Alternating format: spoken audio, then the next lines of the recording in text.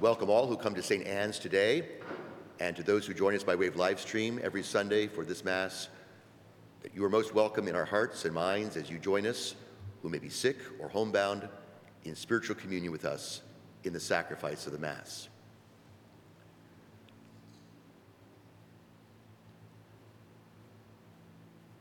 Where your heart is, there is your treasure.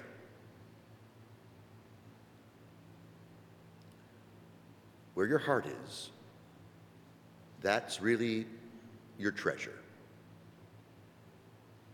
So take a moment to think about those persons, places, and things that occupy your time, your talent, and your treasure. And you love them because they may be beautiful, comfortable, safe. They give you joy, persons, places, and things.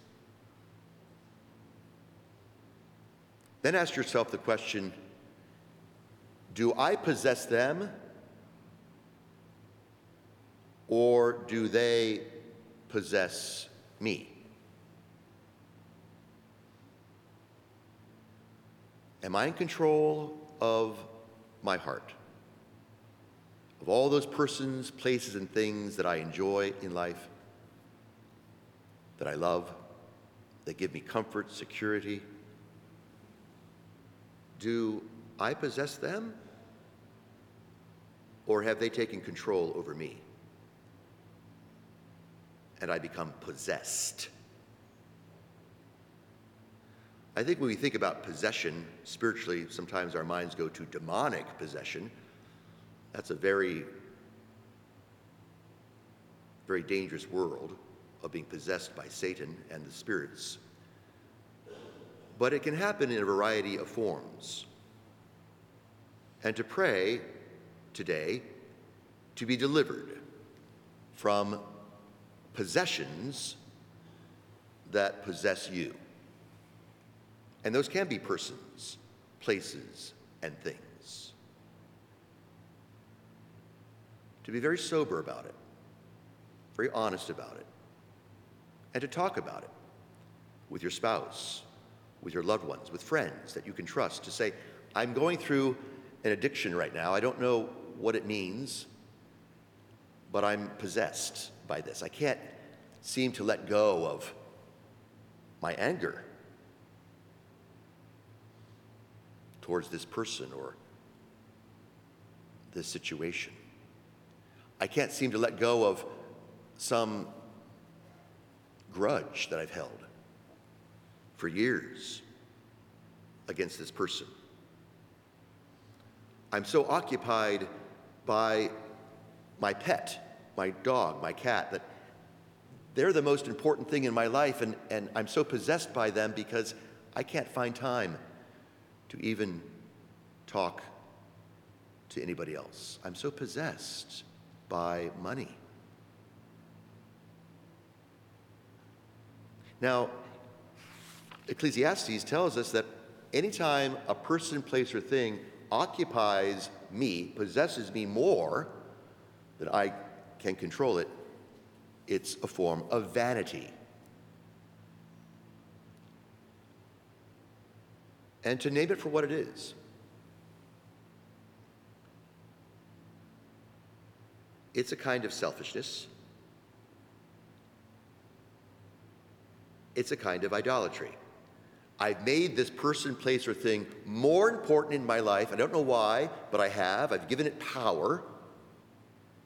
I've enabled it, the situation, where now I'm so weak that I can't seem to take control of it. Now, everybody in this church can name that in your own experience. What has possession over you right now? It could even be a cell phone, so put them down. I see you. Stop chatting. Stop texting. That's a possession, and it can possess you. Over time, We're finding that so many people have difficulty with their arm because they're holding this device as though it's the third appendage of their body. It's causing a lot of problems. They can't let it go. Try it. Turn it off for an hour. Can you do that? No, I need to know what's going on. All the time. All the time. I can't give it up. That's an addiction. That's possession. Wow. Do you know people that can't stop talking? That's a possession. They can't stop eating. They can't stop drinking. They can't stop pornography. They can't stop. So let's be very real about this, because these things are all out there, and if we don't attend to them, they take control of us. And over time, they will consume us. They will eat us up. Very, very important. Jesus goes on to say along these lines, take care to guard against all greed. I want this. I need more of this. More and more and more. And he uses the parable of this rich man who has stored up over his life all these possessions. And he doesn't know what to do now. He's got all this stuff. So he says, okay, instead of letting it go, instead of downsizing, he's going to destroy his barns and build larger ones. More storage. More storage. Do you know how much money is made in storage facilities? My friend Jack Lindsay's with us today, who used to do staging, right? And you had a lot of storage units, right? They weren't for you, they were for his clients. But people have storage units. My mom and dad in the 50s bought some stock in storage facilities. And it paid off okay. If they'd had that same investment today, my God, I would be retired by now. So this rich man, he's got everything. More you store, more you store. I'll just store it up. So, yeah, what happens is in the end, he's got all this stuff, and the Lord says, it's time. No, it's not time, Lord. I don't want to leave. I've got all my stuff. What do I do with it? You fool. Our Lord is very clear. He's not saying, oh, that's okay. He's saying, you're a fool. You're stupid. You are really crazy. You have become possessed by your stuff, by the world. It's what St. Paul is saying in that second reading, basically. Brothers and sisters, in his letter to the Colossians, seek what is above. Think of what is above, not of what is on earth. Put to death, then, the parts of you that are earthly. Now, the Greek word we've said before from this pulpit is sarx, S-A-R-X, sarx. It means the flesh, but not just the body, physically. It's the whole world of the flesh, the stuff, the persons, the places, the things that possess me. That's the stuff of the world. And it draws us down. And Paul is saying, put to death that stuff. Try to put it away, or at least bracket it for the day. Put it over there. I always say to friends, if you have an anger issue, name it. Put that title on the book. It's called Anger. With all the stories of anger in your life. Close it. Walk it over there to the other side of the room. Place it down on the table. It's not going to go away today, but it's a book. Just put it away. Put that away for the moment. It might come back to you. You know it's over there, but put it over there. Even now in this holy hour, try to bracket what you're going to be doing after Mass. I wish this priest would stop preaching because I've got lunch at 1 o'clock. He better wrap it up. I've got to tee off at Columbia at 12:30. I'm not going to make it. Stop it. You're getting possessed, see? You're getting possessed. Okay. So where does all that stuff come from? Greed. Greed. So we know every effect has a cause as we look at science. And so in our faith, the Catholic faith, we take the order of reason very seriously. So we look at where does this greed come from? Or where does that tension, that conflict within me that St. Paul talks about between the desire to do God's will, and that's we're all here, I'm preaching to the choir, but I'm also dragged into a world of sarx, the worldly. And I'm often frustrated and torn and in conflict, and I'm not at peace. I want to love the Lord my God with all my strength, with all my heart, with all my will. I know that. But why do I do what I don't want to do? Why do I give in to, as St. Paul says, those earthly parts of being consumed by my possessions, of being possessed by them? Well, there's a story. It's in Genesis. You know it so well. And God said to Adam and Eve, look, I'm giving you possession, dominion over everything except one thing. There's only one rule. See, God didn't make it complicated. He says, just one thing I don't want you to do. I don't want you to think you can be a god. So don't eat of the tree of divine knowledge, because that fruit, that's going to mess you up. I alone can know all things. You can't. So don't violate your human nature by acting foolishly into thinking you can be something other than human.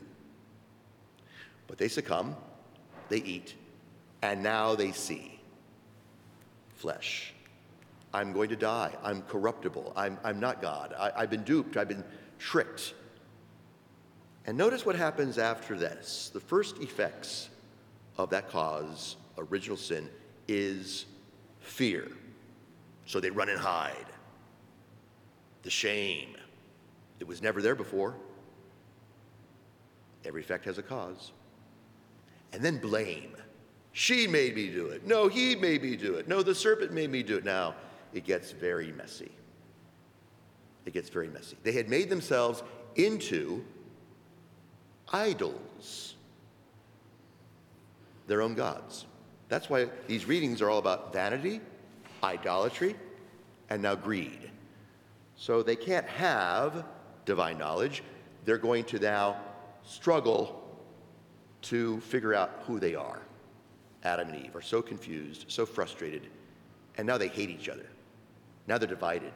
Now they're angry. And the story goes on with Cain and Abel, and you can see where greed and vanity and idolatry play itself out throughout the whole Old Testament. So there's constant tension in our hearts and our souls between desiring to do what's right, knowing what's right to do, but addicted or possessed or in trouble over here. Now we come back to the Lord. That's why we're here. That's wonderful. Come back to me, he says. Come back to me with all your heart, and I will forgive you. I will show mercy to you, but you've got to come to me. Don't go back into the world. They're going to say, oh, no, we can solve your problems. Just buy another cell phone. Buy another computer. Buy more. You want more? You're going to get more. We can give you more and make you happy, happy, happy. You fool, says Jesus.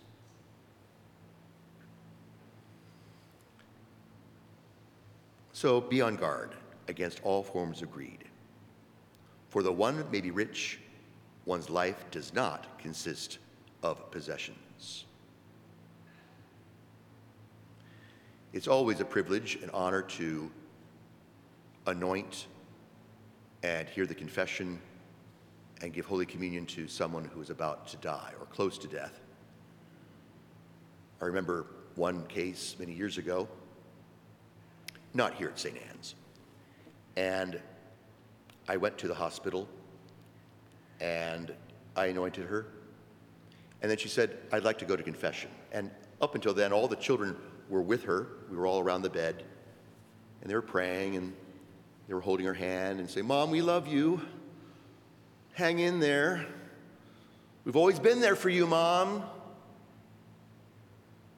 She would smile. And then she'd say, "Father, would you ask them to step outside because I'd like to go to confession?" And they would leave the room. And I would say, "Nancy, isn't that beautiful to be surrounded by your loved ones, your children? They're all here. Isn't that a wonderful thing, Nancy?"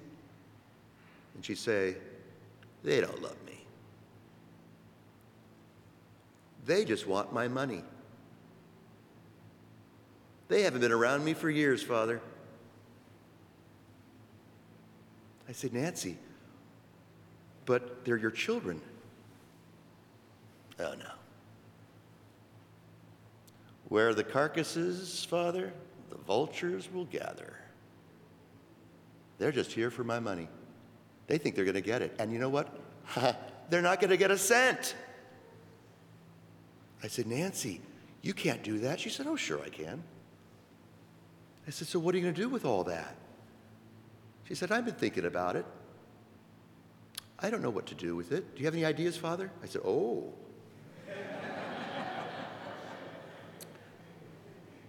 "I'm glad you asked, Nancy. I've got this little form. Just sign right here." Nancy was very generous to Saint whatever that parish was. Yeah. But here I am. Take care to guard against all greed. And isn't that true? Because with the death of a parent, and many of you have been through that experience, it can be the best of times for a family where they gather together and they're grateful for the gift of their parents' lives, and they celebrate those moments of joy and the memories of gratitude and devotion and prepare their loved one for eternity. It can be a very powerful moment of grace, the best of times. Or it can be the worst of times, where these possessions and the estate and the will and the bequests all get so, how dare she give it to him? I was always there for Mom. Dad wanted me to have that.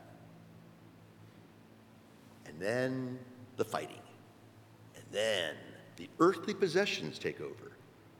Passions, evil desires, greed, says St. Paul, that is idolatry. Wow, the stuff that